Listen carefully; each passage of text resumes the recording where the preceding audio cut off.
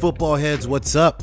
I am your host, Jerry Azuma, and you're listening to the brand new To The Points podcast, where I quickly break down prime NFL matchups and give you bets that I like. All right, guys, Thursday night, time for some football. The Cowboys, they travel to Tennessee to take on the Titans, and currently, the Cowboys are a 10-point favorite.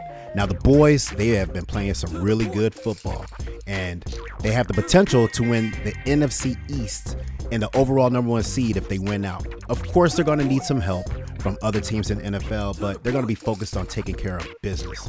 And the boys, they have plenty to play for, and they've been playing some really good football as of late. Offensively, they've been productive, and they've been highly explosive, scoring around 36 points per.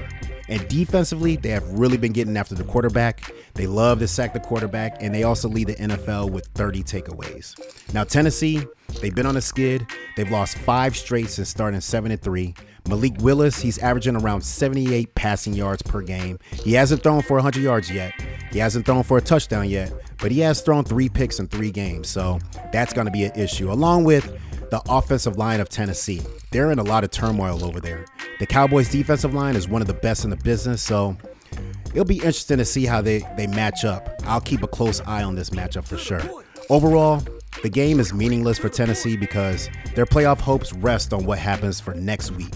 And Henry, he's on the injured report as doubtful, so this indicates to me that they're going to rest him for week 18 along with other starters.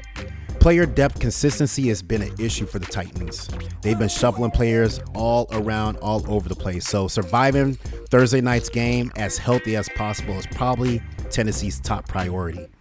Defensively, the Titans do a solid job pressuring the quarterback, but their secondary is the issue. They've allowed the most touchdowns and the highest passing rating on downfield passes. This favors CeeDee Lamb to have a breakout game. Let's get right to the points, guys.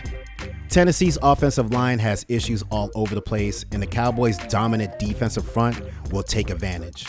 No Derrick Henry will add to this problem as well, so I think the Cowboys handle business and dominate this game. Take the Cowboys to cover the large spread, and put some change on CeeDee Lamb over 71.5 receiving yards. Okay, football heads, this has been To The Points. Hit that subscribe button, and make sure you follow me at Jerry Azuma on Twitter. Until next time.